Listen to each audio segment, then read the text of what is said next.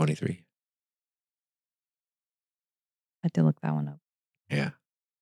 When it gets up there, it's hard to remember. Just like old age. Why do you say single digits is easier to remember than after it passes 20? I don't know. Well, we have several in the bank, so it's like hard to keep track of Maybe. what's published, what's pending, and what's the next number. Yeah, I don't know. Okay, so the topic, it kind of originated from a multitude of things. But I'm like, okay, well, one, it's a lighter topic. Lately, our topics have been very heavy. So I figured we need something lighter. And then on our own, we have been discussing a lot of heavy stuff too. Yeah. So we need something. Although I don't know how light it will be in the end. But I don't actually have a way to, there's not a one word to summarize this with, except that the topic is how, based on social norms and how we're raised, we turn off the idea of like magic or spirit or unknown or ghost or anything that is in the woo-woo realm out there.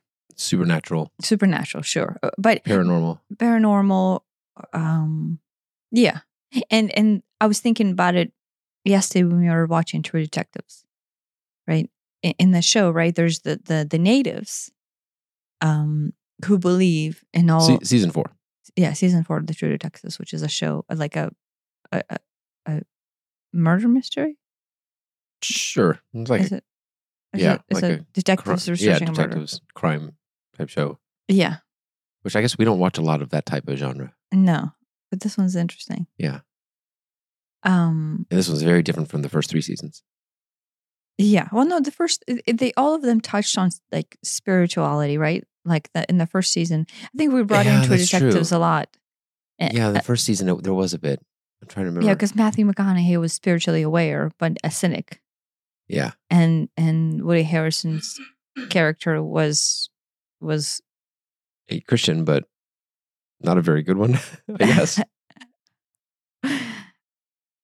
Maybe like a militant Christian, but thus closed off to any other ideas.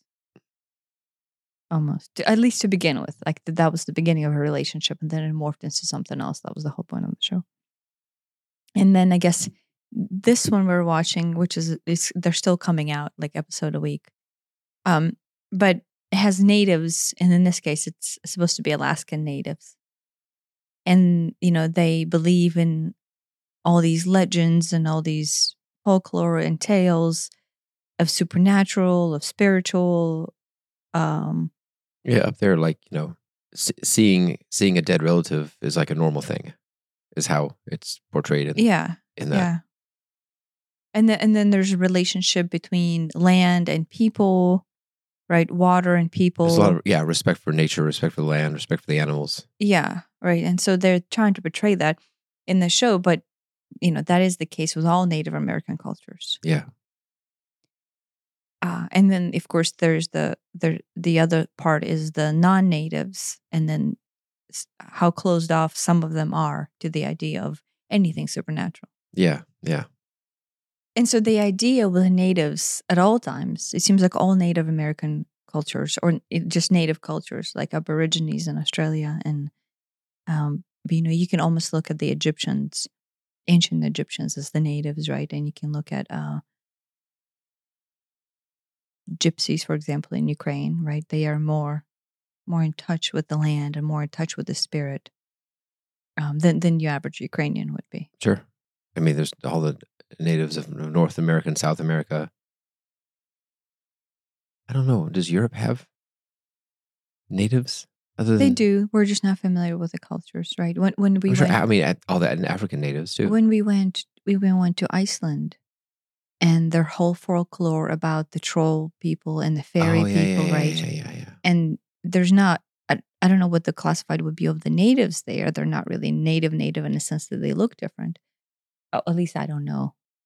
But all people, some people, right? If they do believe in the supernatural or the magic realm or whatever you want to call it, they believe in trolls and they believe in fairies and believe in what's the middle ones? Not the big ones. Dwarves, elves, maybe, or elves. Yeah. Yeah, and so at some point, I thought I read stories as a child that were of magic nature. And, you can believe it as a story, as a fairy tale, but then sooner or later you don't. Yeah. Or at all points, your parents might have not even exposed you to the idea of supernatural. Right. Or which is a really wide topic. A lot of things could fit into that. Yeah. But what I wanted to maybe approach it from is what it means and how is your life lived when you're open to that, or when you actually acknowledge that as a possible truth. Like the difference between believing that as a folklore tale and then brushing off as like, oh, everybody who sees a ghost is just making shit up, Right. which is the way you were. Sure. And then actually believing it and what that means. Right. Like what, and then realistically, I think maybe at the end, the topic is, what does it mean to limit yourself by not believing? Because I actually think that. Yeah. Right. That if we design our reality based on our perception and our beliefs, right, then how much of our reality is limited in perception, and then the actual reality, manifested reality, by the fact that we don't believe in this whole other realm or whole other situation or whole other possibility of things. And it kind of extends on the topic of the one where we discussed the quote that I channeled at night, right? Believing, feeling, and seeing. What is that difference? Yeah. And where does it lead you? Yeah. I think I mentioned on the podcast before, and I think it was Alan Watts who said, you can, I'm paraphrasing, you can live your life in two different ways. That nothing is a miracle, or you can live your life believing that everything is a miracle. And living your life believing everything is a miracle is a lot more fun, if nothing else. Can you prove one? Can you prove the other? I don't know that you can, but you can make the conscious choice that, well, I'm going to be open to this, and it's a lot more fun. It's a lot more interesting and fun and whimsical. Yeah. Yeah. But are you believing in it as a whimsy and fun, or you actually believe in it? Do you know what I mean? Do you know what there's the difference between like, oh yeah, well I could spend my time believing in fairies. I may not see them, but I believe in them. Or you really believe in fairies. Do you know what I mean? Right. There's a difference between it being a folklore tale or fairy tale and like, or are you actually open to possibility of seeing fairies? Yeah. Are you actually open to communication with fairies? Right. You know what I mean? And so there's this difference. I think there's this innate difference between not believing, but in the folklore fairy tale type of a way, or actually believing. I mean, all of these stories, most of these stories, are very, very similar from all these different cultures throughout time, cultures which traditional history says never communicated with each other. They're all incredibly similar. Which stories? Pick a story. I mean, but there's, this isn't really a fairy tale, but I'm not talking about fairy tales. I'm just talking about anything. Yeah, the Quetzalcoatl story of not the Aztecs, the Incas, the Mayas, is incredibly similar to, I don't remember which one. Is it the Egyptians? Osiris? Story of Osiris? Yeah. And I think a third one. Well, Jesus. Yeah, but these all predate Jesus a lot. Yeah, but there's a very big theory. That's the second thing. The story of Jesus is almost identical to the story of Osiris. Mm-hmm. But there was communication between Egypt and Rome at that point. But traditional archaeology says yeah, ancient Egyptians never talked to ancient Mayans. Never happened. Never happened. And yet these stories are really, really close. Really close. Dangerously close. And, they came over on, some sort of boat thing, and they had 7 helper sages, and there was always the wife or the woman. And there's a lot of these similarities. I don't think that's a coincidence. And I don't know that can even be ascribed just to some sort of collective consciousness type of thing either.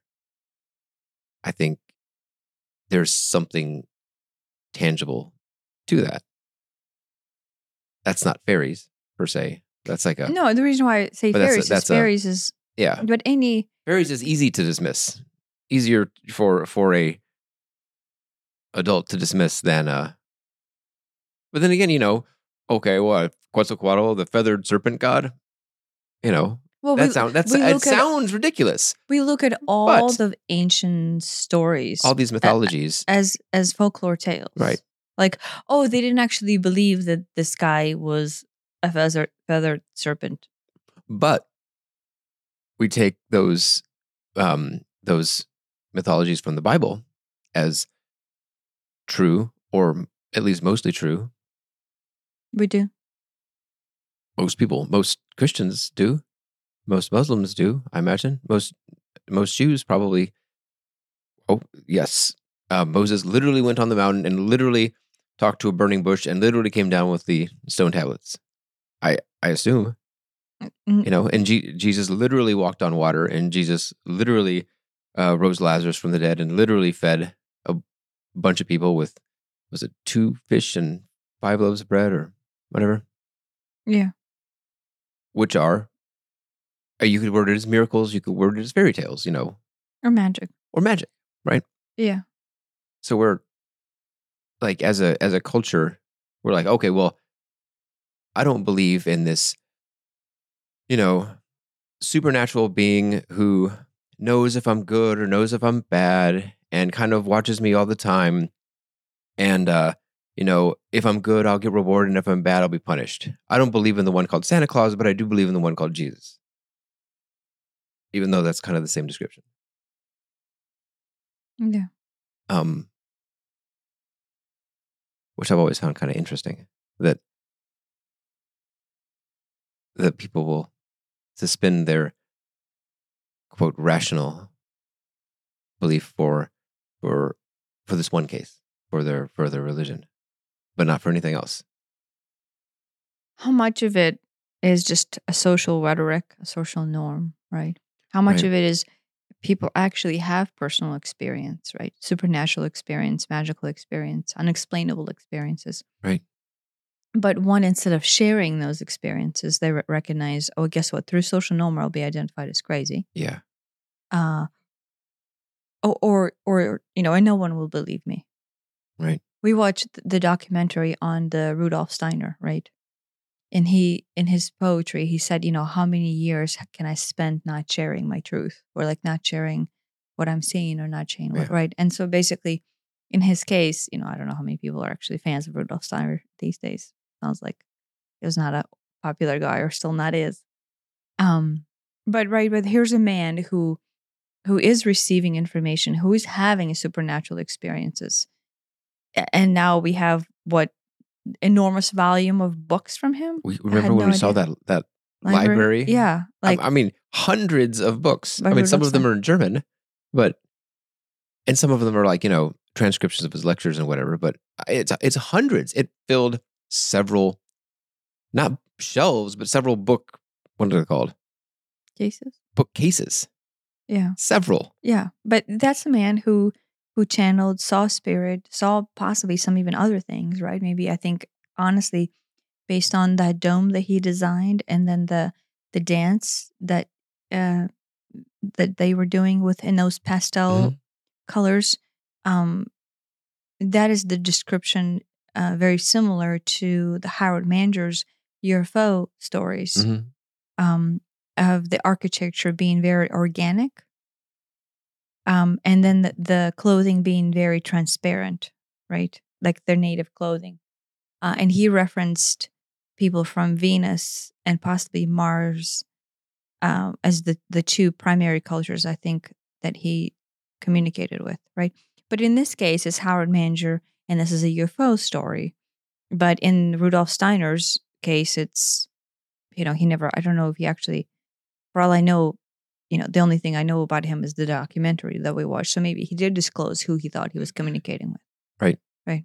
But what I'm saying is, maybe the more important part is, or an aspect to look at it in this with, how much are we shutting ourselves off from incredible knowledge, incredible information? And I'm not saying we should be striving to, like, oh, I got to get all the knowledge and I got to get all information, right? But just incredible experience and understanding, and heck, if nothing else, relation with another culture or relation with another species or even planet by what would be the right word here? Allowing. Not allowing, but in fact, we're suppressing. We're doing the opposite. It's not even that we're not allowing. We're going Actively suppressing. Like actively disallowing. Yeah. Right. It's not that like, oh yeah, well, it might be, it might not be. I don't know. No, it's a no. Right. Oh, guess what? Channeling is crazy. Seeing ghosts is crazy. Having communications with Martians, which Tesla admitted to, Nikola Tesla, not car Tesla, in his later years, right? Why Tesla at the end basically became shunned was because he started to actually verbalize where he's getting this information from. Yeah. And then the second it came out that, oh, look, this dude actually believes that he talks to people from Mars, then he became crazy. Right. But he stuck to his story, and so died being marked as a crazy dude. No one these days walks around talking about that part of his life, that he died, being shunned and classified as crazy. And now all of a sudden it's cool to believe in Tesla and whatever, right? But what was the treatment of the humanity when somebody speaks their truth? Not the truth that would help them to receive free electricity, right? Not the truth that is giving them free electricity from his design of the generators in Niagara Falls, because that's all good and great. We'll take that part from him. But this other part that actually made him give you the electricity from Niagara Falls, yeah, he's crazy. Yeah. I mean, either you believe that there is zero supernatural anything, zero unexplained, I don't even want to say unexplainable because you could explain it like that. Zero things that defy conventional science. Yes, there's no channeling, there's no aliens, there's no fairies, there's no ghosts, there's no astral projection or telepathy or clairvoyance or any of that stuff. There's none of it. Or you allow that has happened. Maybe it still does happen, but at least one person in the history of people has been able to do that. Maybe you allow Jesus to have done it. Maybe you allow, Adam and Eve to have done it. I don't know. But if it's possible, then it's possible. And then why wouldn't anybody be able to maybe cultivate that ability? And if nobody does it, if it's never been done and nobody can do it because it doesn't exist, then this is a giant, basically what you're saying is it's a giant hoax, and everybody who's ever said that they've seen something or they've received something is either fooling themselves or fooling you. Either lying to themselves about it because they don't know what they saw, or lying to you on purpose because they're just trying to steal your money. Yeah. But maybe my point is, instead of talking about the people who just don't believe it and then walk around trying to sell an alternative story, for those who are going, right. Okay, how much do I believe it? Right. Well, I mean, through my own personal experience, I believe it. Through your own personal experience, you believe it. Just regarding anything that we've watched or read from anybody else. Yeah, I'm not trying to go into confrontational. I'm just trying to go into the past and the objective. When you and I talked about things like that, and you didn't believe it. Yeah. Why? I thought everybody who was saying that was making it up, which would be a really? really big conspiracy, kind of. Like on their own, like each person on their own Yeah, each decided to person's make like, it up? oh, I can make money or get famous or whatever if I So it was become like if I become cynical? a fortune teller, and I can I can read the people, and I can read the crowds, and I can tell people what they want to hear. And I've seen some things where people who I do believe are charlatans are out there, and they're like, it's a name that starts with a J, and and they become so vague that in a crowd you're going to have a bunch of people who know someone who starts with a J. Is it a John or a John? No, it's a Joan. No, it's a James. Oh, James, there it is. And they just roll through names until they hit one, and I'm like, oh, okay, this feels really, really sketchy. Mm-hmm. So I'm not even talking about that. I don't. Those examples that I've seen, I don't believe that those are real. In the Yogananda book, he talks about they have this festival in India, at least used to back in the Yogananda days, where a whole bunch of sages descend on. He was from Calcutta, but this is, where was the city that starts with V? Varanasi? Maybe Varanasi. And so a lot of people pilgrim to this city. I don't know if this still happens, but back in the Yogananda days, it did. And a whole bunch of sages, right, and rishis go there to like, one, meet with like-minded people, and then two, kind of showcase to the world their skills, or right, it's like almost like a believe-in festival kind of, but the entire Indian culture just believes in that, period, right? They're very open. I think all Hinduism believes in what we would call in America as magic, right? All their sages have amazing feats that they can do. And he said in his book, he did say that, it was obvious that some people were charlatans, and then they were doing for money and for attention and for, whatever, that maybe your approach of like just dishonest, trying to continue to be dishonest, but again, out of a pain body, right? Like, oh, this might get me money, or this might make me feel good about myself because look how many people will think I'm worthy or good or whatever. Yeah. And he said, but there is actual true sages that had the skills. Yeah. And so he's like, so the festival is the mixture of the two, right? And it is, unless it is hard. And if you go there with an open heart, it is hard to tell the difference, right? My parents, I think you had a big problem with my parents.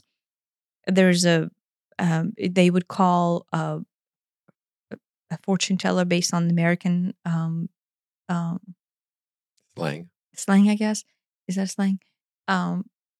And she would take large sums of money. Like, to me, that's still a large sum of money today to do this or to do that. And then, I would question her ethics, right? Yeah. Now, in her case, did I believe she did not have the skill set? And I would say, no, I think she did have it. But did you need to charge this much for it and pretend like you didn't, and then had to burn it and all this? Those quantities of money, knowing that these people are literally poor and don't have the money. Right. And I would say that is a charlatan move. And I'm not trying to judge. It's hard for me to say this, not judging, knowing that my parents spent thousands of dollars on that. They feel taken advantage of in that. Mm-hmm. And I'm not saying that if you have this ability, you can't make a living from it. That is not what I'm saying. Yeah, no, right. And I struggled with that myself. But it feels like, I don't know. It's tricky because it's like, well, if you're really good, can't you charge more? And it's like, should what you charge be based on someone else's ability to pay?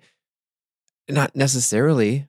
Well, no, but yeah, if what charge is reasonable, right? But then reasonable by just like the market standard, but not 100 times over. You know what I mean? Like, there's this, at some point you go, wait, what? And in their case, they believed it so much that they like had to fly to another state. I won't mention any details. To another state, right? Meaning like 2 plane tickets, right? Because they're pitiful and they can't travel alone. This is back when they were even younger too. And then they had to. I want to say, if they had to spend a night or they caught the flight that evening or something, right? But I'm like, think about the feats the parents had to go through just to get tickets on their own, because they couldn't tell us because they knew we would flip out if they knew what they were doing. That. Yeah. And part of it was for us, like, right, as a parent, they felt so helpless to help us. And then, you get into that feeling and you're like, well, here's a lady and I believe her. And she says she can fix this and whatnot.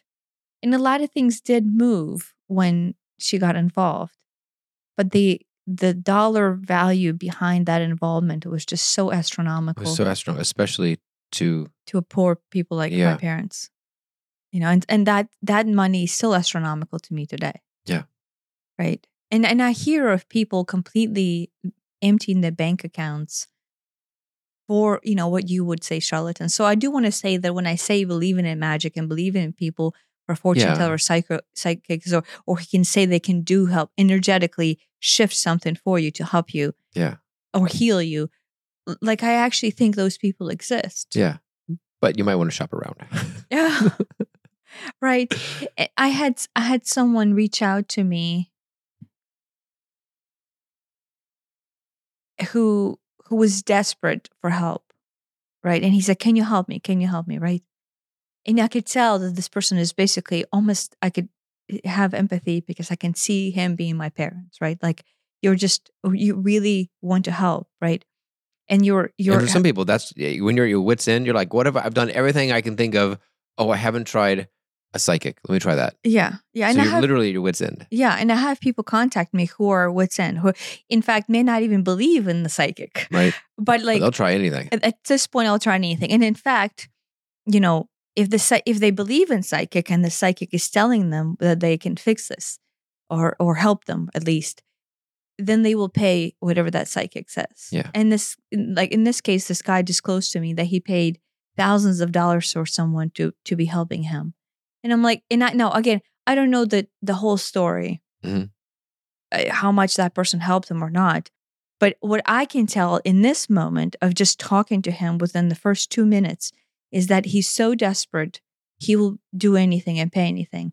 And the only reason he's not paying me anything because he doesn't know about me, but I can see how somebody can see his situation, hook them in, and then sooner or later, a little bit of time, drain them of thousands of dollars. Sure. Which I just... That was not necessarily the subject I wanted to talk about. No, but that just like... No, that's killing me. That's killing me. That's just a dagger to the heart to me. Yeah, and I can see my parents and I can see my own desperateness maybe that's in that. Maybe that's what makes it feel worse, is because of that personal history of it. Well, no, what makes it feel worse? But it's always been like it's always felt like a taken advantage of situation, and people get taken advantage of all the time in all kinds of ways. This is not exclusive to psychics. You get taken advantage of at the used car dealership, right? You get taken advantage of at your work, and all day, every day, people are taken advantage of. Right. It's just this one. No, you know why this one? Because when you're going to buy a car, you're not desperate and you're wit's end, and you're quite literally. You might be. Maybe, but let's be honest. For the most part, when you're going to a psychic, like, to me, that is so sacred. Yeah. I'm going to get emotional about this. I don't know why. Maybe because I'm seeing my parents in this and myself in this. Just feeling desperate. You really need help. You need help. And then what you're actually reaching for is divine. Yeah. Right? You're reaching for connection with the divine. Okay, I'm going to try to change the subject because I'm going to start crying. But maybe you've tried the priest. Maybe you've but tried. That's the same thing. That is the divine. Right. And hopefully the priest isn't gonna go, hey, for a donation, well, I might be able to make this happen. I would hope they have moral code. No, but a psychic, right? There's this weird place. It's a weird dynamic because it's they're not morally obligated to ethics if they are a charlatan, but at the same time they do carry a connection to divine. Right. And so at which point does your pain body override the connection to divine, and then you decide to use this connection for personal gain? Right. An immoral action of but realize they're doing it not because they need thousands of dollars, because they are in a situation where that desperation, that pain body, their own pain body of being human overrides their divine spark. They're using the divine spark to feed their To exploit people. to exploit the people, but then to feed their to fill the hole of their own pain and trauma inside, right? Yeah. Do you know what I mean? I do. And so I can see the compassion in them. They are still human. But that moral code, it might be jeopardized if you're living in pain body. Yeah. I mean, that's probably true that's probably true of everybody, period. But that's not exclusive to this industry either. Yeah. No matter what, there's plenty of people in any industry, sales is easy to point to, where if you're living in a pain body, it's really easy to justify things. I mean, you can make a lot of money doing sketchy stuff. This is true. But time to do some sketchy shit. Sketchy shit. Hope I get away with it. Do that day. I love that song. Yeah. It's a dog, right? It's like a meme. A meme, yeah. And he has a disorder, like some sort of neurological disorder where he walks funny. And so that song is always, maybe you could put it up. It's so cute. Always linked to this one dog. And it's just I find this the cutest thing. To me, there's a moral question whether or not you want to abuse your neurologically neurologically deformed dog for memeing.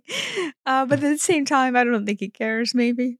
But if it brings a smile to someone's face, maybe that's worth it. I don't know. Is that a justification for moral behavior? I have noticed my jokes have been like on the risque side lately. A little darker? Little more politically incorrect? No, not politically incorrect. A little more nuanced. And I'm like, I don't know why this humor changed. The line of humor changed. I'm like, but it's really funny.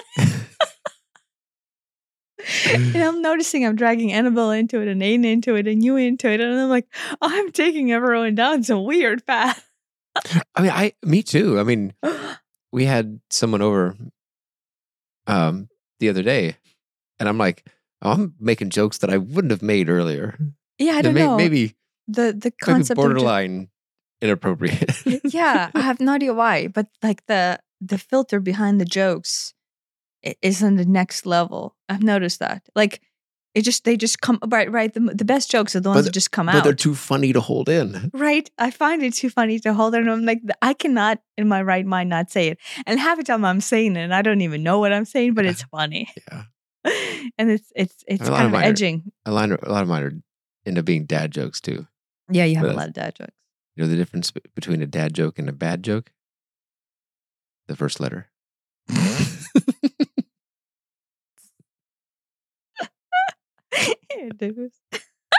I just repeat the ones I see on Instagram. I can't take any credit. Annabelle has a lot of good jokes. And she's good at delivery too. Aiden's really good at delivery. There you go. So let's transition back.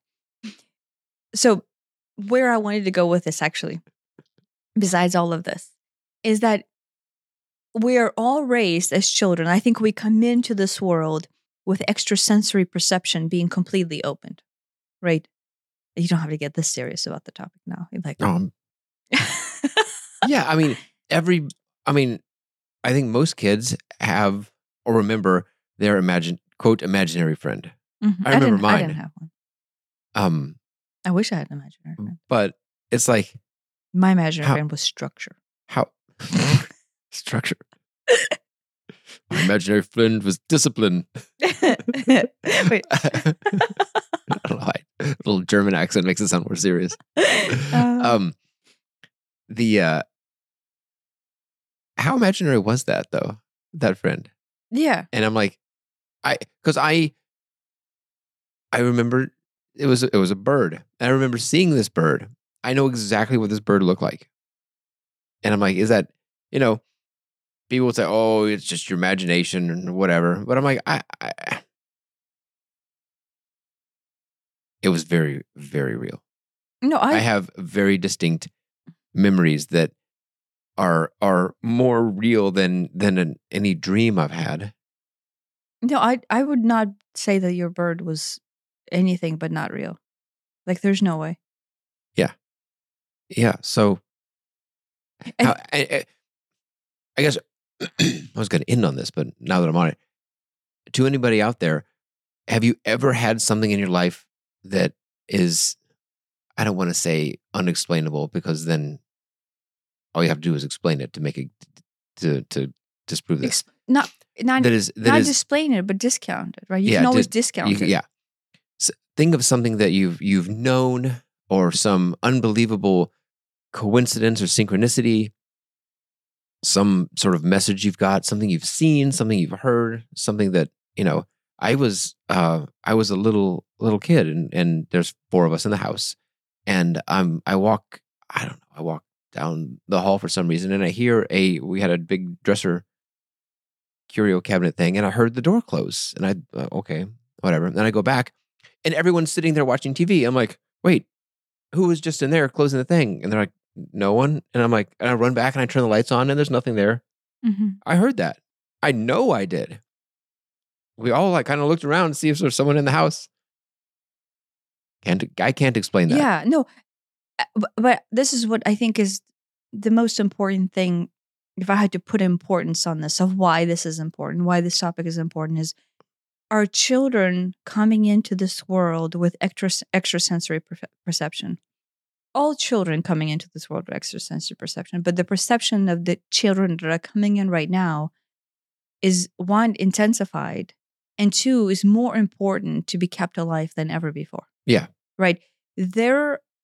What they're destined for in their everyday life as citizens of Mother Earth has such a huge potential and such a huge importance that they will need the openness to extrasensory perception in order to be able to fulfill their destiny. Yeah. Right? And if we as society continue to impose a rhetoric of like, oh no, you're crazy, or no, you're not seeing colors, or no, you cannot manifest your destiny, or no, there's no such thing as ghost. I say no such thing as ghost. Like, there's kids who are scared of ghost, and yes, you need to address why they should not be scared of ghost. And if there's kids who have ghosts that attack them, yes, then you need to go to a priest to exorcise it, or to cleanse the space in order to only allow certain entities. And I know I'm getting into very esoteric stuff here, but so yes, I do believe that you need to protect the children if they are experiencing something of the lower frequency that is bothering them. But at the same time, we need to not instill the rhetoric into our children that they're crazy, and believing in that is crazy. And, and then basically shut off this extrasensory power that they innately have, and in fact have for a very specific purpose on this planet. Yeah. Right? Where I was going was, if you can come up with one example in your life that opens this possibility of something beyond the hard 3D universe. Our chairs are not that hard. No, that was unsatisfying. Very, very, very China knock plastic. Right. If there's one thing that opens that door, then the door is open.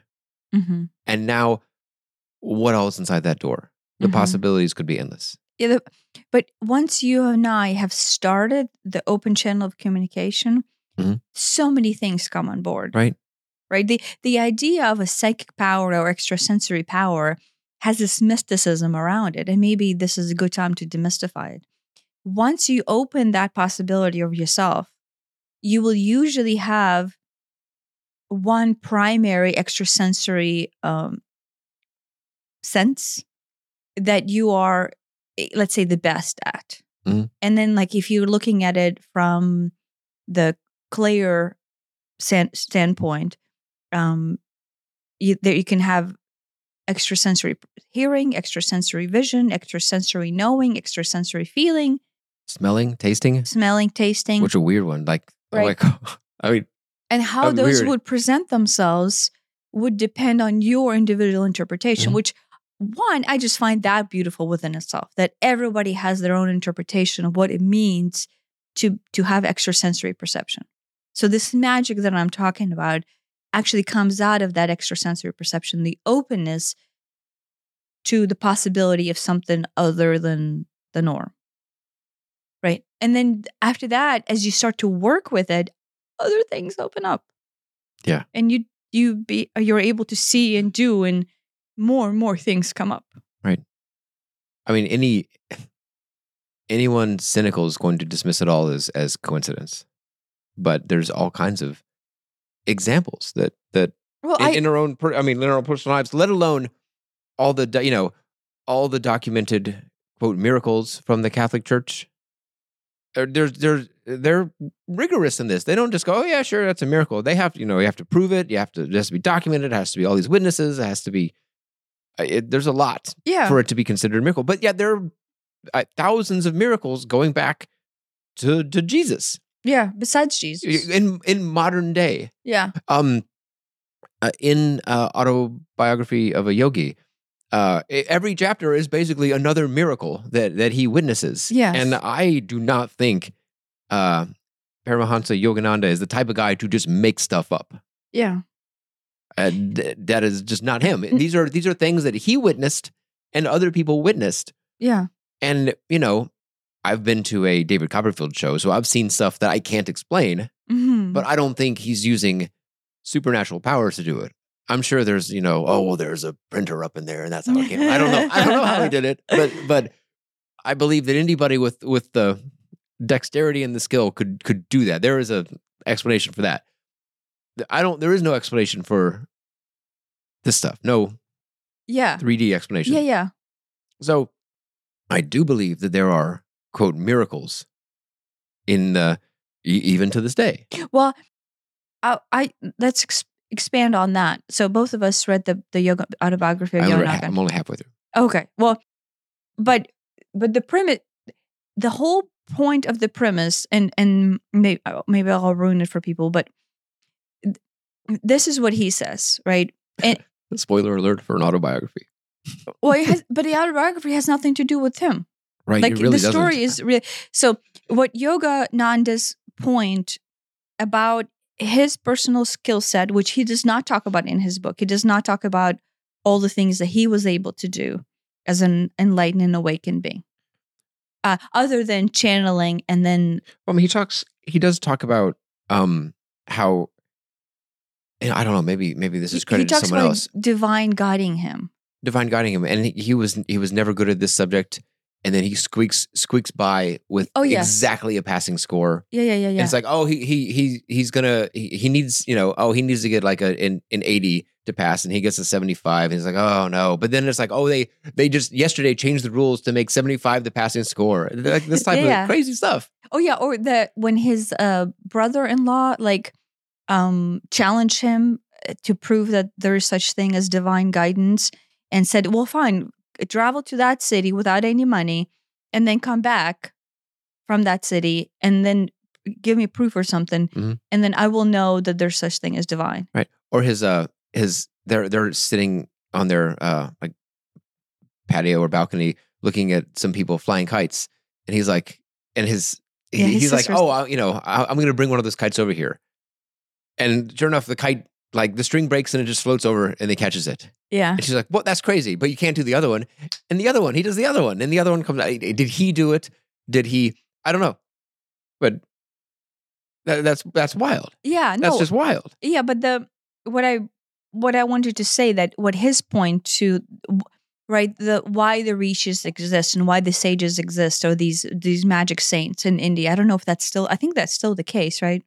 But what he said is the whole point of the divine is to showcase itself, right, into the world, right, to allow you to experience the full extent of the divine being and the divine love and presence, which is why what I feel about myself. Like the whole point of my existence is for that reason, right? I cannot actually come up with any other reason why I'm here, right? I mean, it's great that I'm a mother, and it's great that I'm a wife, and it's great that, I walk this plane and I feed the cats and, and cook food. But as far as my purpose in life, I love your summary of yourself. well, no, those are just the things that I do, right? But as far as my existence on this plane, what I see is how can I feel the divine within me, right? Like that's it. I don't know if you have that. Do you have? Yeah. For yourself, no, I do you feel similar to that? There's this. I think the movie's Anger Management with Adam Sandler, and at one point he goes to an anger management class, and there's a group therapy thing, and they're sitting around, and the leader goes, "Oh, and you, who are you?" And he goes, "Oh, my name's, I don't know, Bill Smith." Like, no, that's your name. Who are you? And he's like, "Well, I don't remember. I'm an architect, and I do this." No, that's your job. Who are you? And he's like, I like to do no, that's what you like. Who are you? And he's like, I don't, can I get an example of someone else? And like, what, you need someone else to tell you who you are?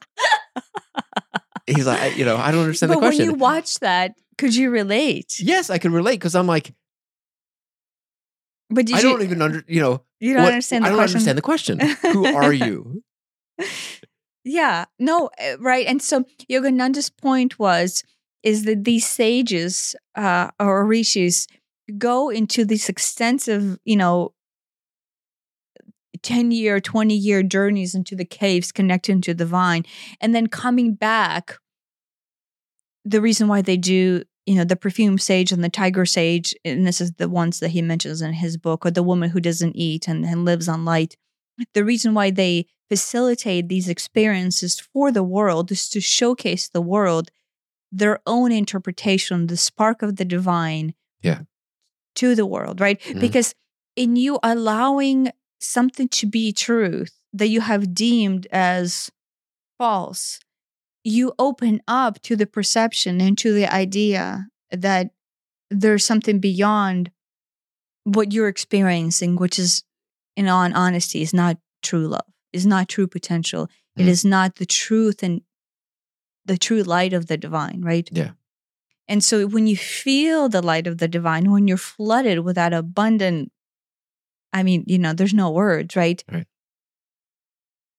You can basically do anything. And the perfume sage just basically perfected that anything into, guess what? He can make his hand just smell like anything. You can say, oh, I want jasmine and mint combined. And he will give you a piece of paper, or he will let you smell his hand, and it will be jasmine and mint. Right. And that is his interpretation of the unlimited potential of the divine. Mm-hmm. And, Yogananda had his own interpretation, and the other sages had their own interpretation. And that what our children are coming in here through their clairvoyance or clairs is their own interpretive potential. Like our daughter, when she was young, before she knew that, she could be deemed as crazy by the majority of the society, told us, actually, this is how it came out. I think she was 3 or 4. And she said, Mom, why does somebody have a black stuff around him, black light around him? And I'm like, right, this, and so at this point, I'm possibly not on the spiritual awakening journey. Right. And she's not familiar with the idea of an aura. Yeah, she's just not. Age. Yeah, right. So this is in no way something that she would be able to go, oh, guess what? People see auras. I saw this on TV, so I'm gonna make it up. There's none of that. This is something. This is she's just honest. Yeah, this is just honest, and she's honestly asking a question. She's like, why does this person have black around their body? Oh, wait, maybe the thing was we were talking about who she likes. Like kids go through this thing like, oh, I like this person, but I don't like that person. And it's not like vicious. It's just their communication. And one of the statements why she might not like this person is because she sees black around them. and she doesn't like the black, right? She sees bright colors around everybody else, but this person has black and gray, and that is unsettling to her, right? I don't remember who that was. You'll have to tell me later. Yeah, I'll have to tell you later. And I am in shock, and I honestly don't know what to say, because one, let's be honest, still today, I don't actually understand why this person has gray and black around them. I do now from the pain body standpoint, because I believe your auric field and the colors of your auric field completely reflect the stock energy that you have within you. And so your predominant emotional structure usually dictates how open your chakras or your auric field is. And then, black or gray is kind of like almost like having this cloud over your head. Although I did hear other people interpret it differently.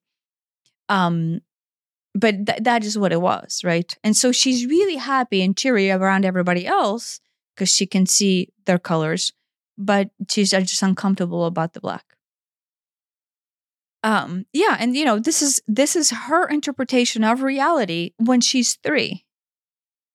And in that point, I can either facilitate that and encourage it, or basically tell her she's crazy and no, there's no such thing as colors around people. And she's actually not seeing them. This is all make-believe. Right. And that just shuts it off.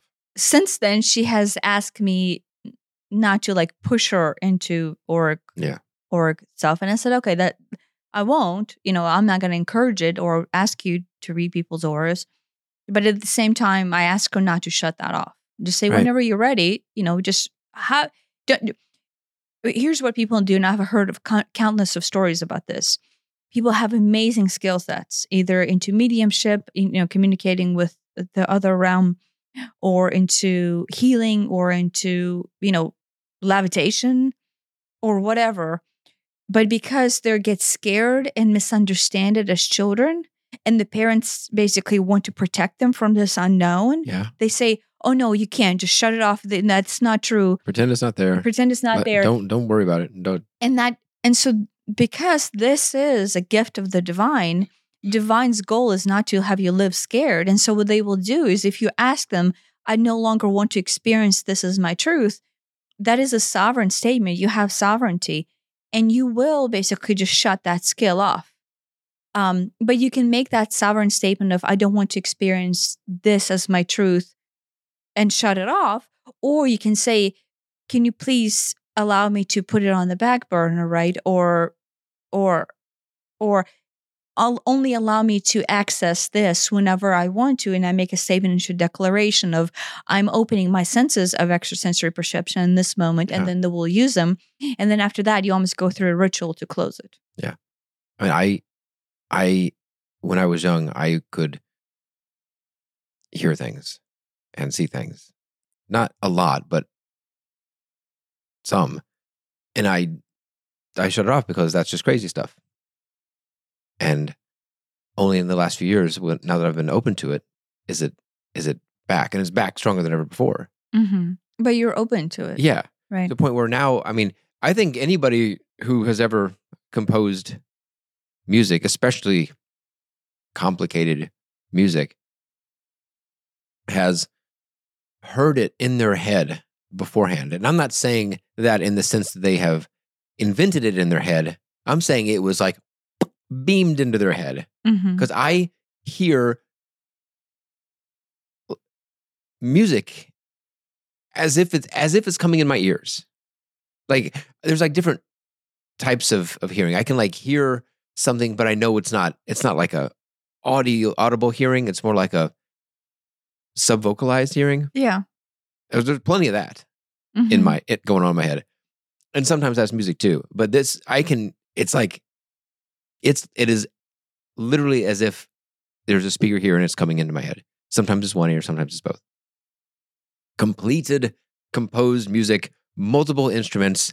And I'm like, I got to like get my recorder and record it because I'll lose it. Because it's like almost like a dream. It's like, I lose it so fast, like a dream. Well, usually it comes is when you're in that theta delta crossover to where you're not like, completely cognitive, but you're allowing, that's where the extrasensory perception come in. Yeah. So the more time you can spend in the theta and delta cross state, Yeah. the more you're open to extrasensory Yes, perception. it is usually in a meditation or when I'm laying down trying to go to sleep. Yeah, but when children are born, they are always in a theta delta crossover. Yeah. That's the whole point of their existence. Like, why do they like look around crazily? It's because they see stuff, right? You're like, what are you looking at, right? Or the cats. Sometimes Cats, yeah, they'll just cats look. are like, what They're are you like looking looking at the at? wall, like very intently. Yeah, And we're like, well, I don't know.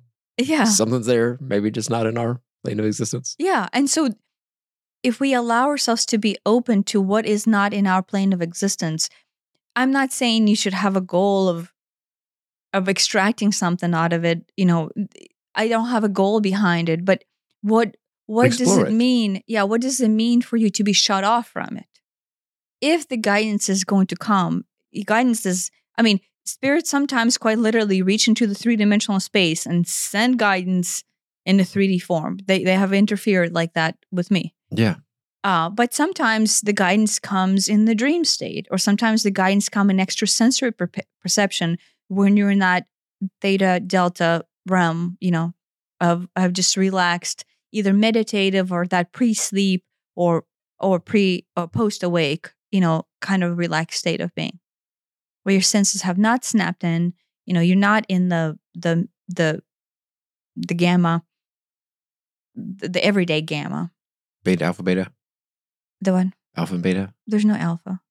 There's alpha. There's gamma. Gamma's like isn't gamma really high or really, really low? There's 2 gammas. So the Buddhist monks apparently, so the most people's gamma, which is the primary waking state. No, that's alpha. Oh, really? Yeah. And then beta is like the high functioning one. Oh, maybe beta. Maybe I'm talking about beta. I don't know. I'm confused. I always get confused with that chart. I know theta and delta right there at the bottom. I'm upset that, you know, you would think it would just go alpha, beta, gamma, delta in the order of the alphabet, but it's not. And it's like, I don't think there is an alpha, is it? Is there an alpha? Yeah. Oh, maybe beta is everyday waking. No, I think alpha is everyday waking and beta is like high functioning, like you're focused on intently on a task. Okay. I Pretty do sure. know, I do know there's 2 different phases of gamma. There's the functioning gamma, right? And then there's like the Buddhist monk gamma, where they basically go like what's that dude name? Like supernova monk. Whenever Western meditators like brought in Buddhist monk when they were researching the phases of meditative and state.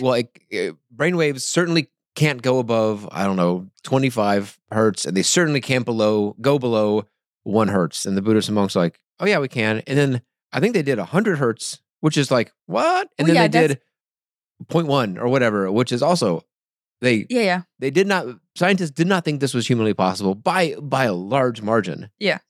And then these monks who had been meditating their whole life were like, oh yeah, we could do that. No problem. Yeah.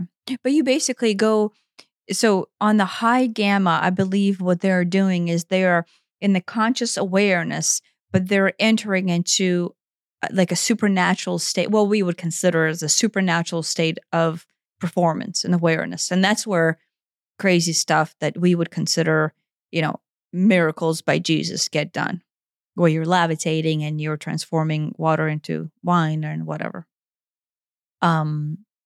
Or then there's the super relaxed gamma, where you're basically almost comatose, I guess, but you're in that dream state, still in that supernatural, but in actual dream state. And then that's where, you know, astral traveling and astral projection and you know, things like that could happen there. And then there's whatever that show that we watched, where I think in the high gamma, you can basically connect to the infinite power. I don't know, right? Abundant power of self. And that is when, remember that guy, he can lightning bolt. Oh, yeah. Divine beams into people. You know, there's that comes out of that. Helena Blavatsky could do that too. She could lightning bolt zap people.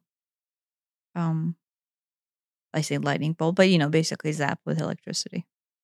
And then you're in that, you're entering into that supernatural realm, where you're electrocuting people.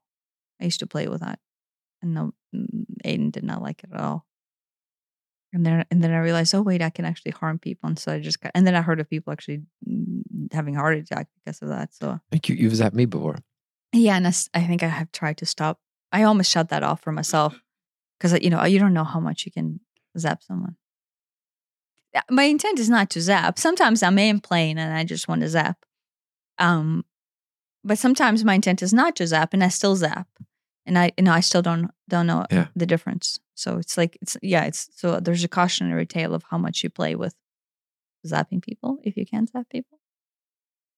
But that's just an interesting thing to do, right? Just I've in the past always heard them say approach it as a child's play. Yeah. Right. Like if you have extrasensory perception, instead of like, oh, I'm going to sit down and I'm going to discover new quantum theory here. Figure out the winning lottery tickets. Yeah. Oh, yeah. See inside the Kremlin. have people contact me about lottery tickets. Actually, no, I'm sorry. Not lottery tickets number, location. Where should I buy a lottery ticket? Where should I buy a lottery ticket? But that's an extent. Yeah, right. That's just a different extent. Right. Which since usually anytime I get a contact, it sends me on my own little journey where I get a message. Mm-hmm.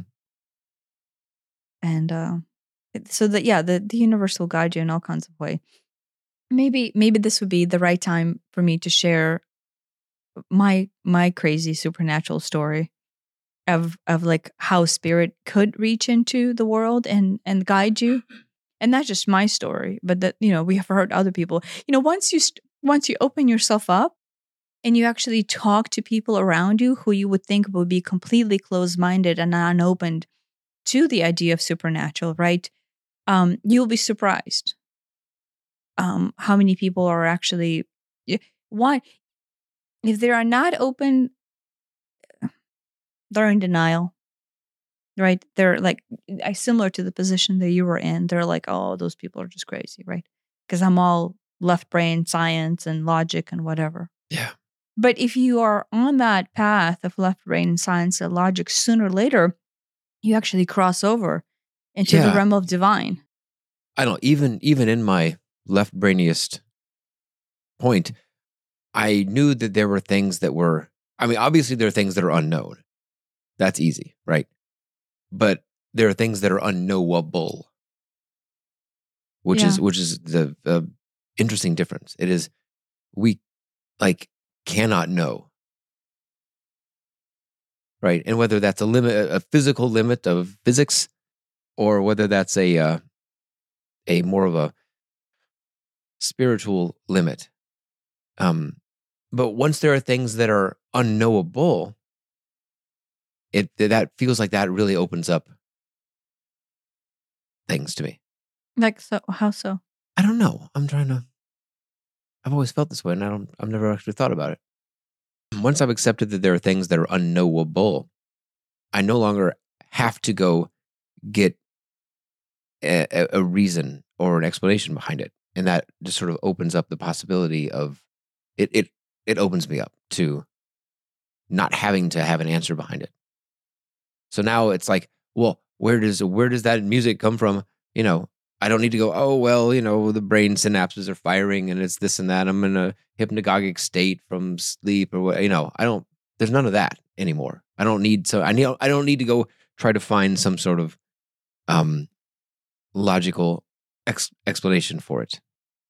I can just leave it as not even, I don't know, but it's coming from elsewhere. Yeah. Where is elsewhere? I don't know. I don't even feel the need to define where elsewhere is. Yeah. I don't need to go, oh, it's coming from Mars. I don't know. Yeah. I don't know, and it doesn't even matter to me where it comes from. But I don't believe it's coming from me.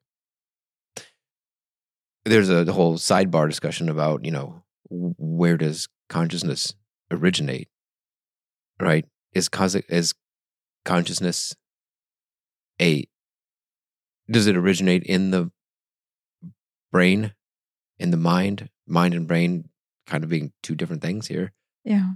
Or is is the organ, the brain, more akin to like a radio receiver that kind of receives consciousness, and consciousness is almost like beamed. I say beamed in, but consciousness. We're really getting off topic here. Is like consciousness and your spirit or your soul. I kind of have those all grouped together. And I personally think that yep, we happen to be these meat sacks, but our consciousness, soul, spirit is temporarily inhabiting them. But not in the way that we inhabit a house, more of like a multidimensional inhabit that is hard to explain.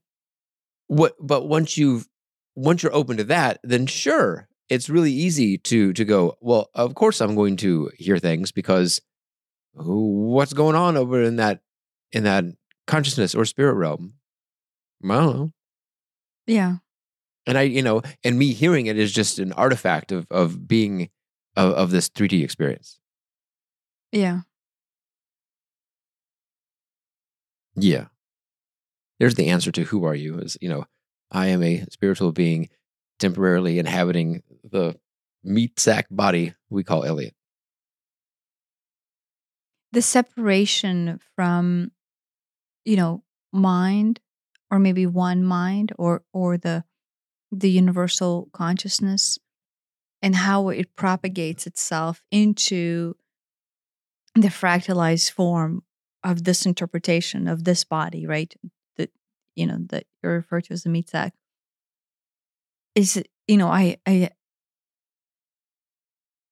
had multiple explanations of like creation of matter, creation of the universe, and creation of experience, right? And so, and they're not different than other people's explanations. So those explanations exist out there, right? But when you're giving it firsthand from whatever, right? From the source, you almost can't separate yourself from that truth. Do you know what I mean? Mm-hmm. And so, don't know where I'm going with this, other than to answer the question of what you are and who you are after you receive the information into the essence of you. It is difficult to just not feel that at all time, but at the same time, still, of course, descend into the 3-dimensional form and continue to have cooking and cleaning and litter cleaning and furnace filters and whatever, right? It seems like my life revolves around a lot of cleaning. Right, but have the human experience and then dive into it and then believe it and then feel it as your truth. And the times kind of like withdraw from it and go, that's interesting that I'm choosing to experience this. And the times go, oh yeah, I'm just overlooking this experience. And there's those 3 different components there. I feel like 3 different options. It's like I'm above choosing to experience this in complete overlook. I'm in awareness, but still looking myself doing it. Or what most of us do from like 99.9% of the time is you're completely blind to the other 2 higher steps. You're stuck down in it. And you're stuck down in it, right? And so depending on your perception and any one of those levels, when you're down in a 3D, digging yourself down further, it is difficult to stay open to extrasensory perception or to believe in ghosts or to touch the realm that is actually trying to guide you, like your higher self. I'm not even saying like the divine or the angels or extraterrestrial civilizations. I'm just saying your higher self, right? If of course that might be extend for still a stretch for some people. There's always guidance, right? There's always safety and support that comes by you just being alive. Yeah. But it's hard to see it if we are stuck in the muck. Yeah. And have our blinders on and then walk around going, oh, there's there is no such thing as the other realm or anything else other than what I can see and touch and knock on. You know what I mean? Yeah. And sometimes we're just beat down into it by our parents, by the social norms, right? And I feel like, and this could be just because we're in the echo chamber, but more and more things are opening to the ideas of the outside perspectives, right? Like I might have brought this up before, but when we go shopping at like TJ Maxx or Marshalls, there's crystals there and tarot oracle cards now, right? Yeah, right. And I'm like, That's new. okay, 10 years ago, I did not, like for me to buy crystals, I would have to go to a crystal shop or some esoteric, whatever. Yeah. Now Walmart sells crystals and incense. Like we were at the Florida Walmart and they had incense. Yeah. And I'm like, they had a whole aisle of not just incense, but incense paraphernalia. Yeah. And I know incense is a very Common small touch. Yeah. On the realm and of a lot of people use incense for a lot of things. Yeah.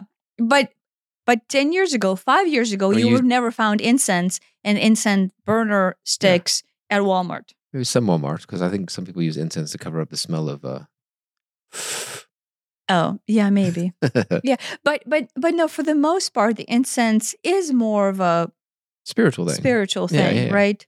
Like where sage is sold these days. I mean, heck, TJ Maxx selling oracle cards to me was like, that was something. Wow. Right? Like not even, so when we go to TJ Maxx's and Marshall's out west towards California and Arizona, that is way more prevalent in those stores. Yeah. The West is a lot more open to that. Yeah, but I noticed then the buyers for those stores are more likely to buy spiritual, items and paraphernalia than the ones here.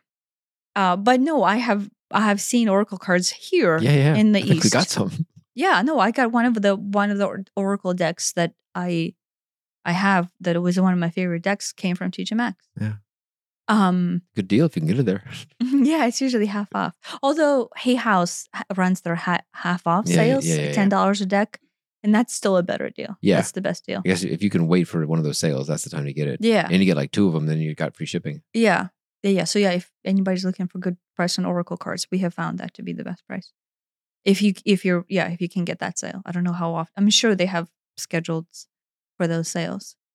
And another thing, right? Like oracle cards, right? You would think, okay, it's pieces of paper that somebody has typed up, possibly eons ago, depending on what deck you have. In no way is it applicable to you, right? Like when they typed that, person wasn't thinking of you. You may not have been born yet. Yeah, and then some artist drew it, and then let's say Hay House printed it, printed a million of them. Yeah, mass distributed in the millions, and yet, whenever you shuffle that deck and you ask for guidance or ask a specific question and try to receive intuitive intelligence guidance from it, it is so applicable. Right, and to the point where you can do this test yourself. Do that, get your guidance, and then pull the next card and see does that one apply in the same way? And they don't. Yeah, they don't. To me. Well, so I mean, with not with the intention of like I'm going to pull 3 and get a story, but more like give me one that does, and then give me one, and then I want one that doesn't, and it's intentionally say I want one that doesn't. I want if you want proof, if you want to test the oracle deck, have your intention. Please give me a card that applies and one that doesn't, and one doesn't, and you will see what it does. Yeah. So how can you dictate or understand the magic there? Right.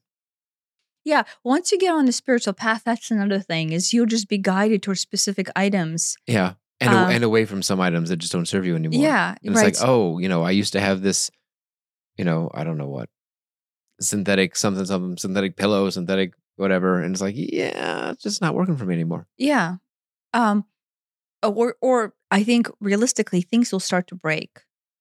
Have you noticed that? If things are no longer serving their good and they could break, they just break. And that's like another sign from the higher guidance. Okay, you're not even supposed to have this in your life. Right. So I mean, because everything does have energy and signature to it, and so once you open yourself up, things will adjust themselves in a very unique way. of how adjustment works. Things won't happen for you for a specific reason, and things will happen to you for a specific reason. And on the hindsight, right, like we've talked about this, that when things are not happening to you, you might actually be upset. You're like, oh, I want that to happen, and they're not happening. I mean, oh my gosh, the last few years are littered with things that we wanted to happen or didn't want to happen, and it did in the way that we didn't want. And then weeks or months later, we're like, oh my God, thank goodness that went the way it did instead of the way we wanted. Mhm. Because something bigger that we didn't see would have been Yeah. prevented had we bought that car, got that loan, whatever. Yeah, like actually 3D stuff. We're Yeah. not talking about spiritual stuff. 3D stuff.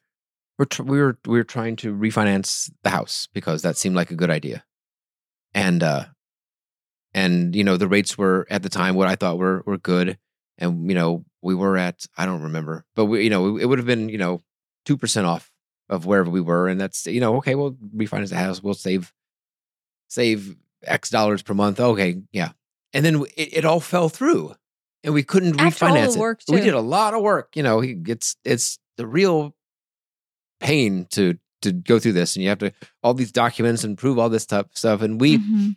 work for ourselves, which only complicates it. And banks don't like people who work for themselves You want to come to mom? because it's like, I don't know. If you have a regular job where one person can fire you, we love it because you have this one form and it's got all your money on it. And other ours is complicated. Anyway, it fell through, and we're just like, oh no.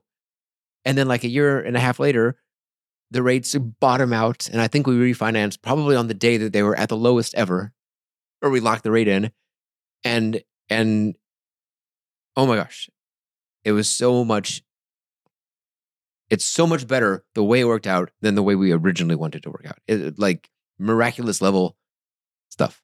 Yeah, but we could have never foreseen that. Right? And at the time, you and I were devastated. My mom, who's actually more at times more spiritually open than we are, at the time said, well, maybe it's for a greater reason. Yeah. And I'm like, I paused. I'm like, she might be right. Right. And it took my mom saying that to me. Yeah. For me to actually calm down. Yeah. Yeah. But at the time, I think the reason why, we were really gung ho about it. And then in fact, we were supposed to be gung ho about it, and it was supposed to fall through, but both were supposed to happen. Because the reason why we remodeled our basement in a 2-week period was because we were going to have An appraisal. Come in. Because you can't get you can't refinance your house without an appraisal. Right. And so we basically, we're not going to remodel our basement. And it was not in the best condition. It was destroyed because of our elderly cat who had recently passed. Yeah. But so we basically had intention to redo the basement all along, not like complete remodel, but just, repaint, change the carpet and, just the cosmetic stuff like that. But we were basically being lazy. Yeah. And living in, Filth. Filth. It was really bad. That It was carpet was really bad. There was a lot of just junk. Well, the carpet was bad when we moved in. And then the carpet wasn't great when we moved in, but then our cat just peed it up. Yeah, our cat, I don't know why, was refusing to use the litter box. Could have had something to do with you chasing it with a broom out of a litter box. Maybe. I think the trauma came not with me chasing him with a broom. It was the electric. We did. We had the electric litter box. We got the electric litter box where, like, it scoops the poop automatically. Yeah, they go. I don't think they have this, but yeah, there's a sensor, and then he comes in, and then he poops and pees, and then the sensor then reads him leaving, and it waits and then a minute. Goes, yeah, it like waits a minute or two, and then it does the basically the litter scooping. Yeah, but it would activate with him in the litter box. Yeah, it scared the crap out of him. Yeah, scared the crap out of him. And so at some point, I think he just said, screw this, I'm going to shit and pee everywhere. And so we kind of let the basement be his litter box. And it wasn't terrible, but it was not great. Parts of it, as we were tearing the carpet out, we're like, oh, this is terrible. Yeah. Yeah. So So I think that So those yeah, those so 2 weeks. it forced us to do that. We completely redid the entire basement in a week or two. Paint, ceilings, walls, carpet, exercise room, everything. It was, and now it's really nice. No, it's really nice. Now we can record here. Yeah. And then, and then the loan thing fell through. Oh yeah, it fell through. But then a year or two later, I couldn't. Well, the economy hit bottom. Economy hit bottom, which To us, I guess it doesn't matter. Right? What? Yeah, was it COVID or not? Was it before COVID? When did I think we refied in 21. So it was right post COVID when the Yeah. economy hit bottom. Yeah, I guess they were lowering rates to get the economy get going. it, yeah. Which, hey, I mean, I would not want to buy a house now with these rates. No, rates are not good. But here we are 3Ding ourselves. But yeah, but the magic behind the magic is that you do not have to understand or know the future in order to follow the highest road, or highest path, or have things happen or not happen in the best interest. If you are in that open mind and open space of receiving guidance, of seeing the ghost, or of receiving messages, there are from the realm that, I know this is going to get even more esoteric, there is no such thing as the past and the future. Thus, all knowledge and all best course of action and outcome exist in the now. But because we live in this understanding of linear time progression, we don't have the knowledge of what is the best thing to do right now in order to have the best experience later. But on the other realms, that functions differently. And so that guidance comes with the precognitive knowing of the future into this density. Does that make sense? Maybe. And so like, you're like, oh, wait, right? Those people are like, oh, if I only knew the future, I would have done this, and that. Well, that is right. That is what this is. This is what the guidance is. Is the guidance coming with the knowledge of the future and is guiding you for the best outcome. Right. If you knew the future. Yeah. Right. Yeah. If we knew that the refi rates were going to be better a year out, we wouldn't have even bothered starting, right? Yeah. But because we had to, arrange things for the future, because that loan fell through, it forced us to arrange things for the next fiscal year. Mm-hmm. And if we hadn't done that, we wouldn't have been in a position to even get a loan when the rates were actually at the bottom. Yeah. So that's just another way that it worked out even more beautiful. Yeah. If we had just never bothered the first time and only bothered the second time, we might not have gotten it because things weren't, in a position that they needed to be. Yeah. But I think it's that, in this case, we were not even in an open heart, like, please allow us to receive guidance type of a setting. We were just like in 3D, borrowed down in 3D, trying to make 3D better. But the guidance was still coming. Yeah. Right? We were open enough spiritual to where the guidance still, right? The guidance will guide you regardless of your personal openness. But I think the more open you are, the more receptive you will be to it. And the more, like, you won't be upset that you didn't get the loan or didn't get the job. And it will be more obvious that there's a higher reason that maybe I don't see it. Maybe I'll see it later. Maybe I will never see it. But there's some reason, right? I had a luckily minor car accident like 2 weeks ago. I went off the road on the highway at highway speeds in the rain. It just hydroplaned into a rocky ditch, and I narrowly avoided a speed limit sign, a light pole, and a stump. In any of which would have done major damage to the car and possibly me. Or any other cars. There's no other cars around. Miraculously, there's no other cars. And I was in the middle lane and of three and just went sideways, just little sideways down, Oi. And the car, yeah, there's some scratches, but it's still runs, still seems to be okay. It doesn't look like it used to, but it's, but, the more I think about it, the more I'm like, this is the car that Aiden drives. And if this hadn't happened to me, and I wasn't doing anything crazy. I was not even speeding. I was certainly not doing any sort of, teenager tricks in the car. I'm just driving straight. Not even curve. It's just straight. If this hadn't happened to me, it would have happened to Aiden. Mm-hmm. And I would any day rather it happened to me than Aiden. Well, Aiden would have had that as his primary car, period. Yeah. Yeah. That was the goal, is us to have that as a primary car. Right. And now it's like, okay, this is just not the right car. It's got wide tires, rear wheel drive. It's never been good in the rain, and it is undrivable in the snow.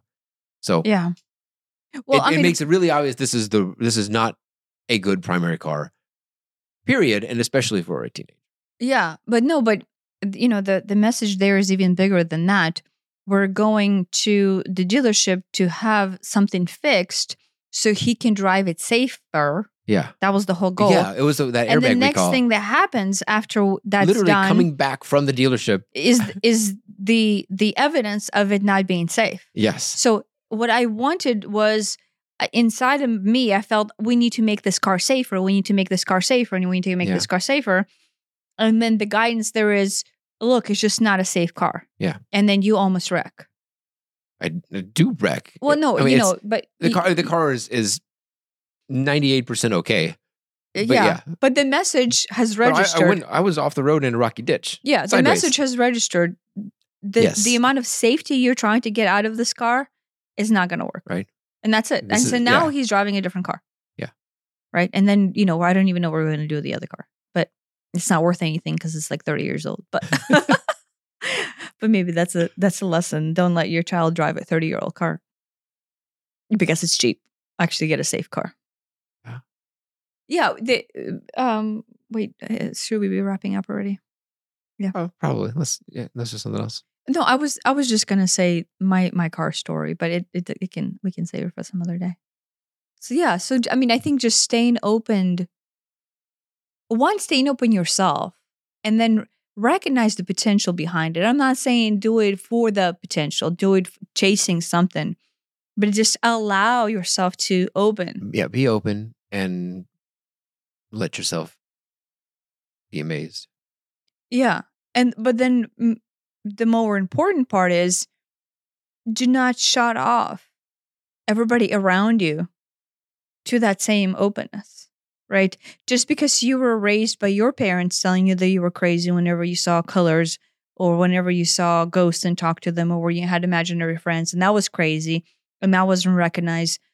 Recognize that is not something they need to transfer over further into generations and generations and generations. Yeah.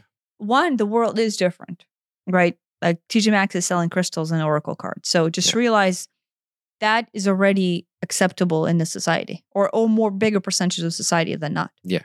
The people who pull oracle cards that I force on to them are amazed. Who are not oracle card people are like, how did this work?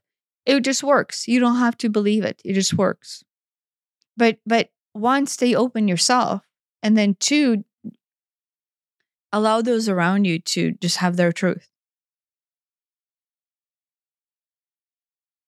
Yeah. Yeah. Nothing else. Sums it up. Yeah. Thanks for listening. Thank you.